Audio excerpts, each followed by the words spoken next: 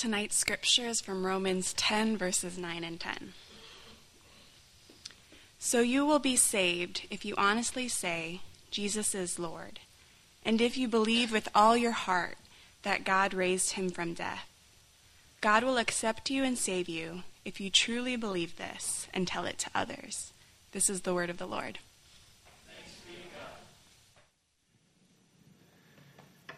Clark Stevens is a Christian psychologist who helped CARM, the rescue mission, design the Launch Point program. Launch Point is a 4-week program that helps homeless men and women discover God's plan for their life and then develop their own plan in light of that plan.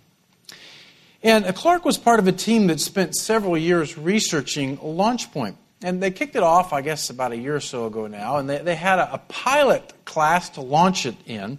And Clark was telling me this story this week. He said, on the second day of class, a pastor got up, and they start every day with a devotion. It's a 7-hour day. They're together all day. And the devotion left and saw storms and clouds. And she looked out the window on the right, and she saw bright sunshine. And she told the class, your perspective on life will be shaped by which window you look out of. Now, Clark got up, went to the board, drew a plane with storm clouds on the left and sunshine on the right, and pointed a highlighter at his friends, and he said, I bet a lot of you could tell a story about storms. I bet a lot of your lives look like that side of the plane. And he asked them to share. He said it was like popcorn, and they started to throw their hands up and talk about their stories. One would say, I was sexually abused. Another would say, my parents abandoned me. Another, I became addicted to drugs at 14. And then Clark, after hearing these stories, stood back and he said, in this Launch Point class, we're going to teach you all sorts of wonderful resources about how to find housing and education and jobs and all these great things.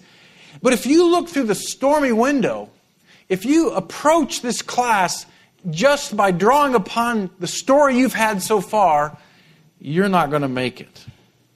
And then he asked the class, he said, what has your story taught you about yourself? One of them said, I'm a failure.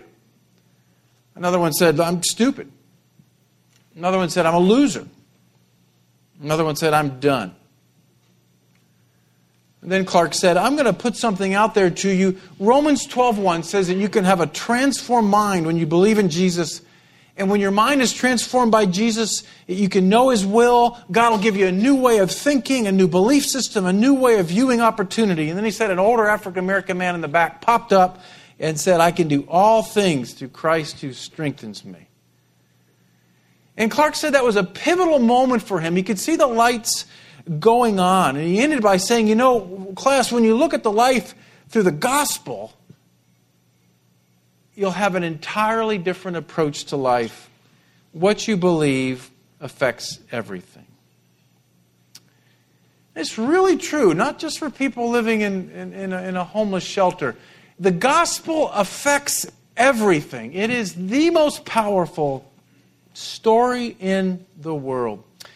1534, a new translation was coming out of the New Testament in France, and the editors asked John Calvin, a French reformer, to write an introduction to it. I read it this week. I saw it posted on a blog, and it just was so powerful, I thought I'd share it with you tonight as we start looking at this summary of the gospel in the creeds. Calvin wrote this, without the gospel, everything is useless and vain.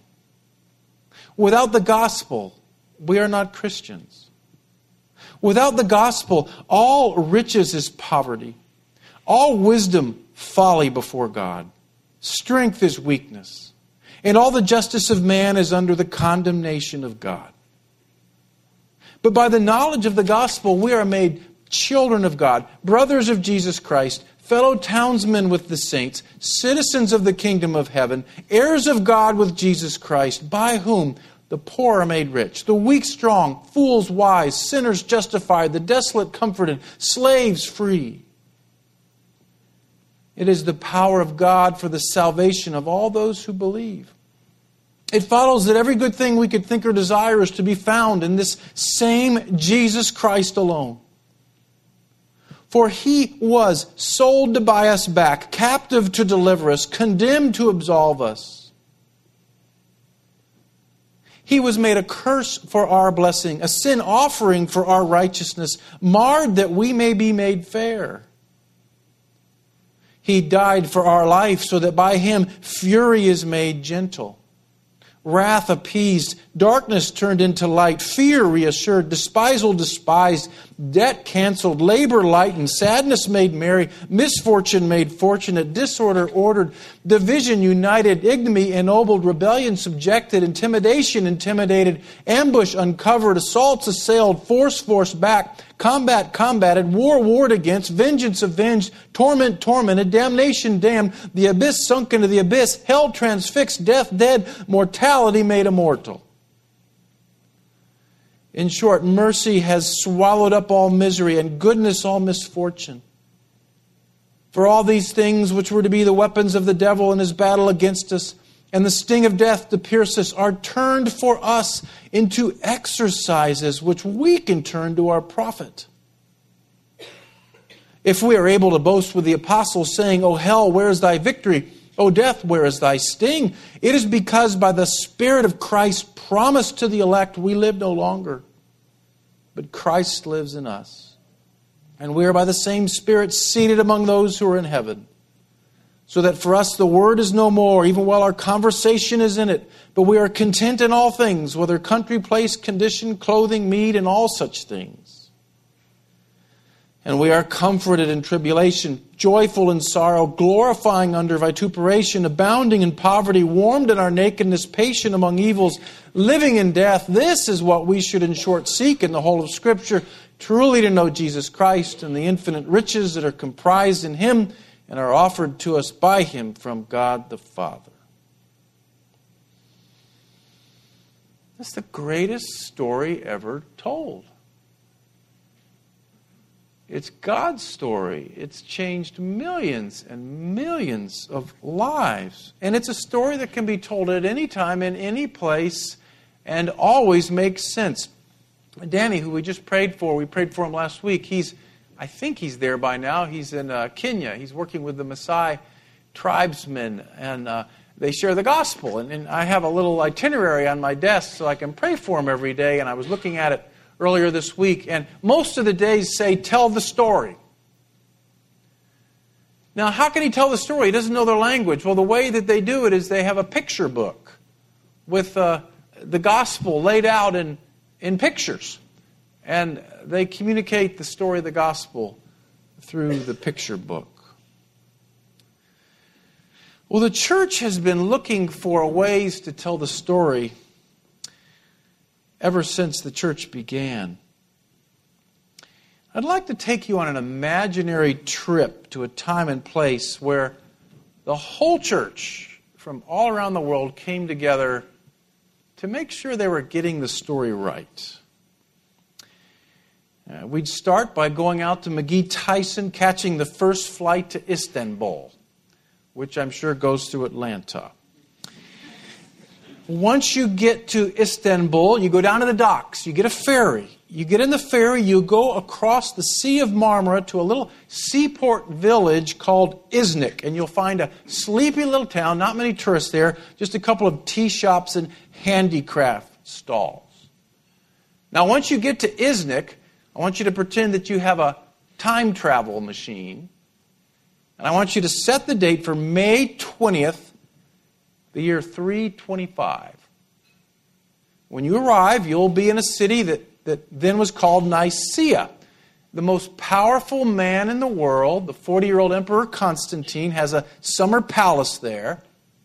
And he has invited all the bishops in the Christian church in the world to the palace so that they can determine once and for all what the Scriptures say about the divinity of Jesus Christ. Is he God or is he not? That was a big debate in the empire at the time. And if you walk around the city, which wasn't enormous, but was larger at the time, you'll see hundreds of bishops in flowing robes strolling through cobblestone streets, often fervently in debate with each other. And if you follow the bishops, you'll walk into the central building of the royal palace and you'll take your seat And you'll stand when they stand as the emperor comes into the hall. And then you'll listen to Constantine, who's only recently become a Christian himself, open the conference with these words spoken in Latin. He says, "I must thank God that in addition to all other blessings, He has shown me, this highest one of all, to see you gathered here in harmony and one mind. Discord in the church I consider more fearful and painful than any war. I shall feel my desire fulfilled only when I see the minds of all united in that peaceful harmony which you, as the anointed of God, must preach to others." And with those words, the Council of Nicaea was begun. It was the first time when bishops from all around the world had gathered together to hammer out a doctrinal question. Now, let's suppose that you've got some time and you can stay there for 2 months, because they meet every day for 2 months to hammer this out. It will be a very interesting time for you. You'll see graffiti painted on the castle wall arguing finer points of Trinitarian doctrine. Our graffiti has kind of declined a bit since those days. If you go into the baking shop, you'll see a baker on one side of the street singing a song about the deity of Christ, and a baker on the other side of the street singing a song that says he's not. You might even see a fist fight or two between bishops. But at the end of the day, you will discover that the bishops have come together and written a creed that summarizes the story of the gospel. And today we call it the Nicene Creed. And it's like Danny's picture book. It summarizes the story of the gospel in a list of affirmations. Now, where did these bishops, I read that there were 318 there, where did these bishops from all around the world get this idea that they should summarize the gospel message? Well, they got it from the Bible. The early Christians were an oral culture. They did not have their own Bibles. So one of the things they did from the very beginning is the teachers in the church would come up with short statements that summarized the gospel story. And then people would memorize them and pass them on. Let's look at 2 examples of early creeds. This is one from Paul's letter to the Corinthians. "Christ died for our sins, as the Scriptures say. He was buried, and 3 days later he was raised to life, as the Scriptures say. Christ appeared to Peter, then to the 12. After this he appeared to more than 500 other followers, most of them still alive, but some have died. He also appeared to James, and then to all the apostles. Finally, he appeared to me, even though I'm like someone who was born at the wrong time." Now, if you're reading along in the New Testament, you wonder sometimes why the editors or the translators kind of, when you come to a phrase like that, they indent it. The reason why is they're showing that they believe that this is an early creed, an early statement of belief that was passed around among the churches, and probably would have been sung. And it might have been a hymn, too. Now, here's another example of an early creed in the Bible. It's from Paul's letters to the Philippians, and most scholars think this was a hymn that would have been sung in churches. "Christ was truly God, but he did not try to remain equal with God.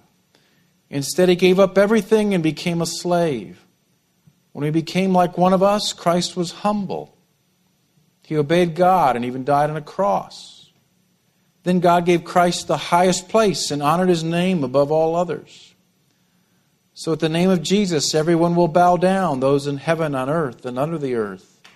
And to the glory of God the Father, everyone will openly agree, Jesus Christ is Lord." Somewhere in the end of the first century, the leaders of the church came together and summarized this in what they called the Apostles' Creed. And we had the new members share that tonight. And that was a foundational document. And when the new Christians would get baptized, they would stand up and they would say that creed. Now, towards the end of the 3rd century, debate entered the church about the deity of Jesus Christ.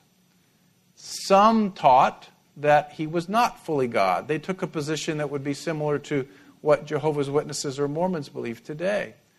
Others taught that he was fully God.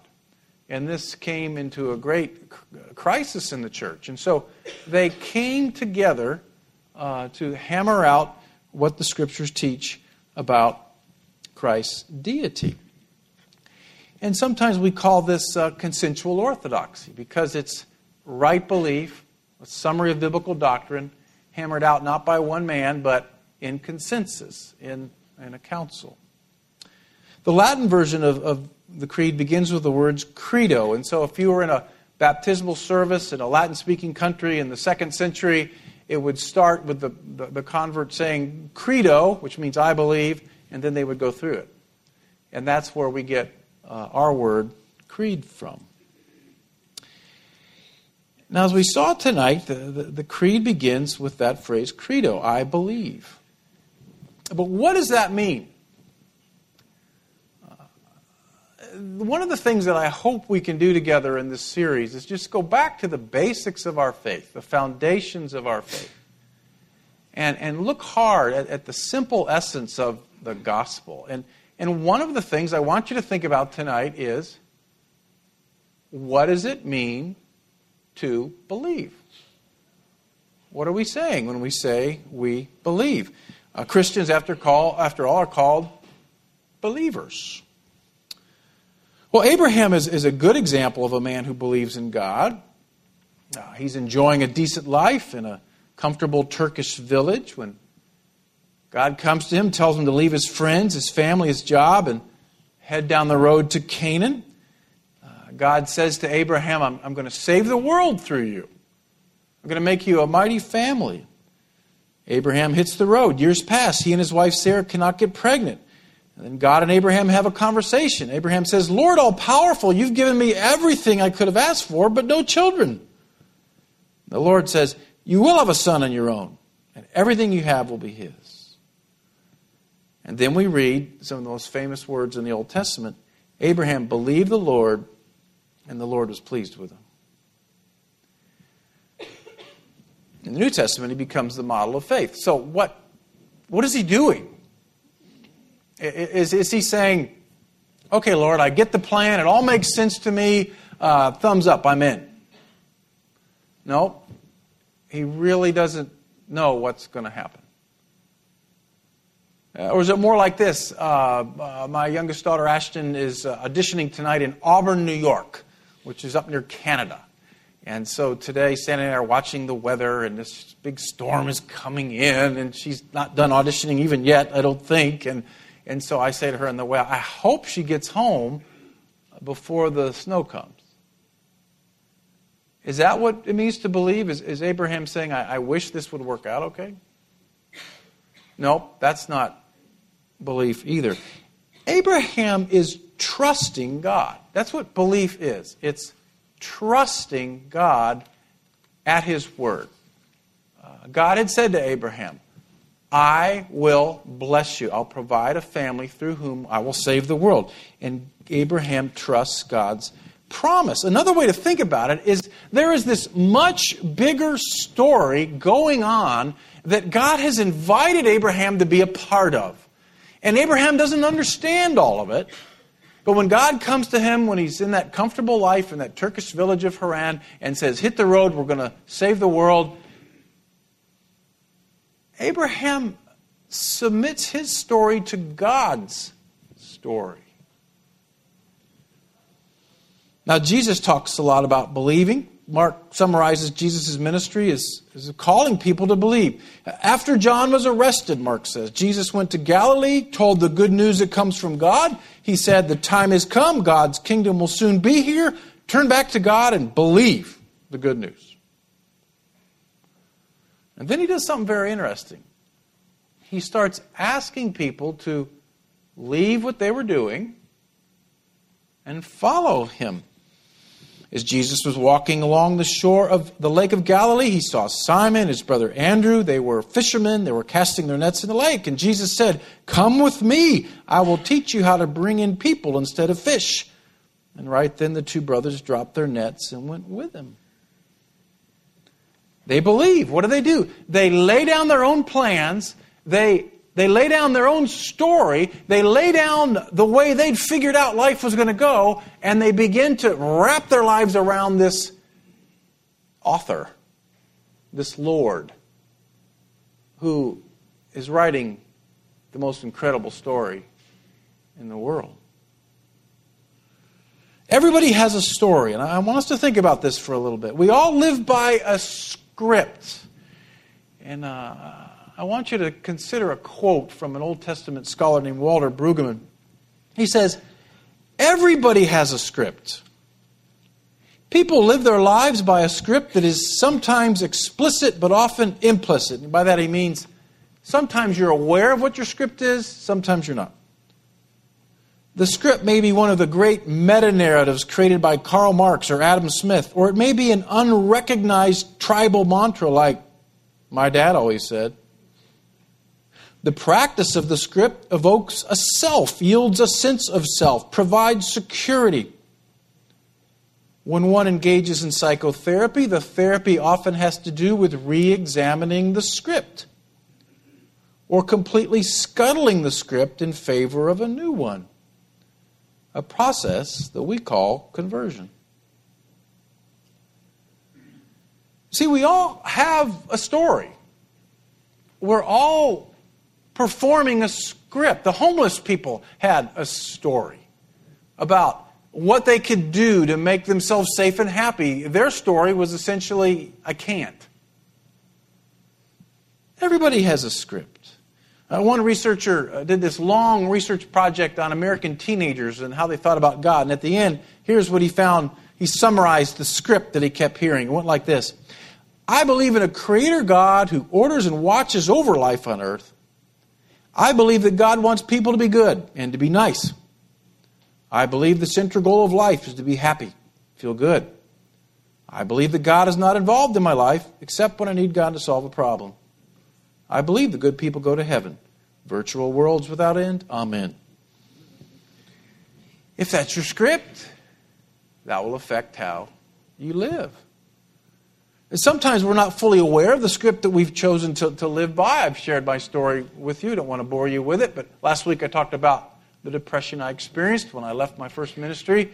And I did go to therapy. And one of the things that the therapist helped me understand was that I had a false script that had failed to keep me safe and happy. And it went like this. Get as many degrees as you can, build a church as big as you can, write things that lots of people read, and you will be safe and happy. And at age 40, the script failed me. Now let me suggest to you that one of the reasons you might struggle with depression, one possible reason, is because the script that you've trusted in to make you safe and happy is failing you. It might be the best thing that ever happens to you.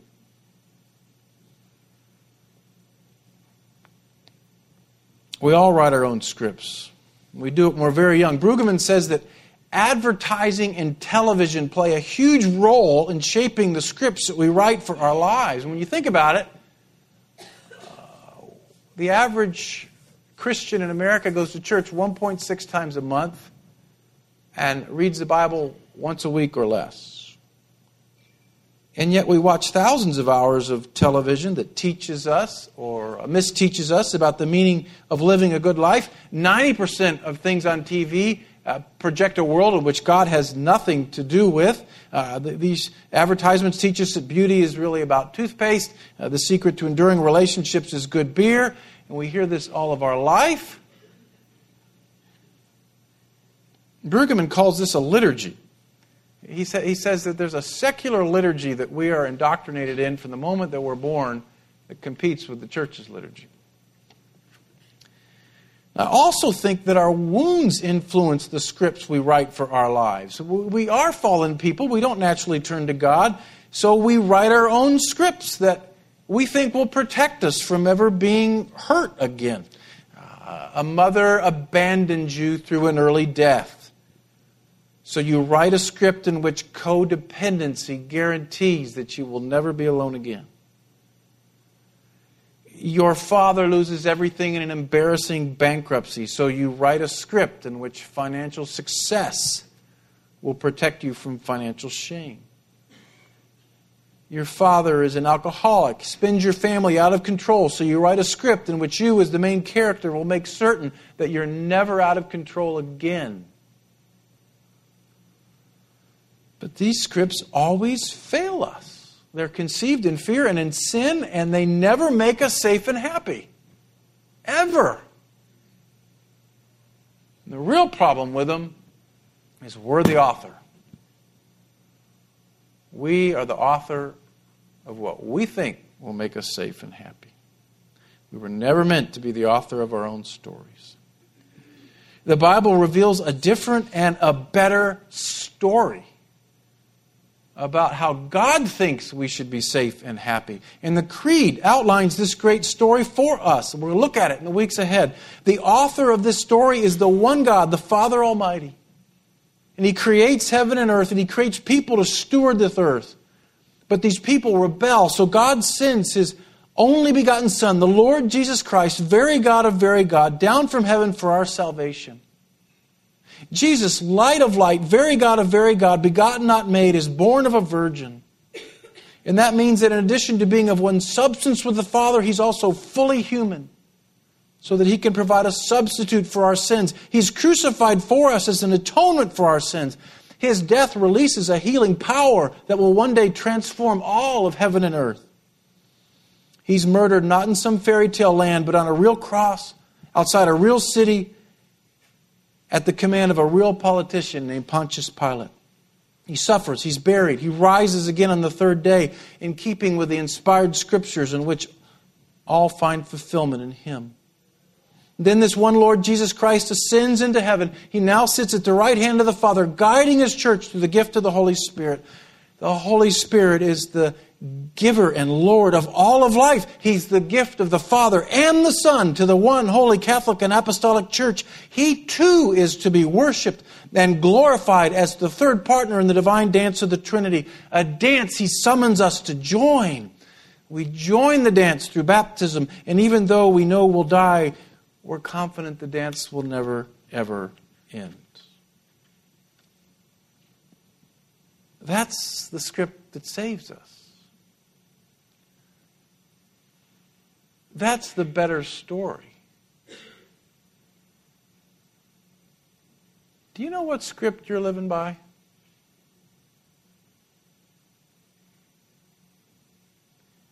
Have you thrown out that failed script that you conceived out of your own brokenness and sin to make you and the people you love safe and happy? Have you gotten to the point yet where you've thrown that out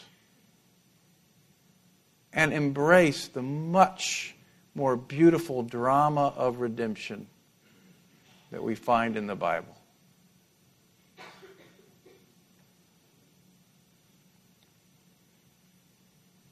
The Greek word for belief is pisteuo, and it's just like the Hebrew word. It means to trust. It's used in all but 2 of the 27 New Testament books. Sometimes it's followed by the Greek word hina, which means that. We believe that the gospel story is true. We believe that Jesus really died, really did rise again, literally and historically. Sometimes, however, pisteuo is followed with the Greek word eis, which means into. We believe into Jesus. We put our trust in Him as a person. We surrender our lives to Him. And when we say we believe into Jesus, we are saying more than that we affirm the facts of the gospel, though that's important. We are saying that we are in love with the person of the gospel, that we are in relationship with the person of the gospel, that we trust the person of the gospel with our lives. That we have surrendered our puny, failed, mediocre scripts and accepted a role in the drama of redemption.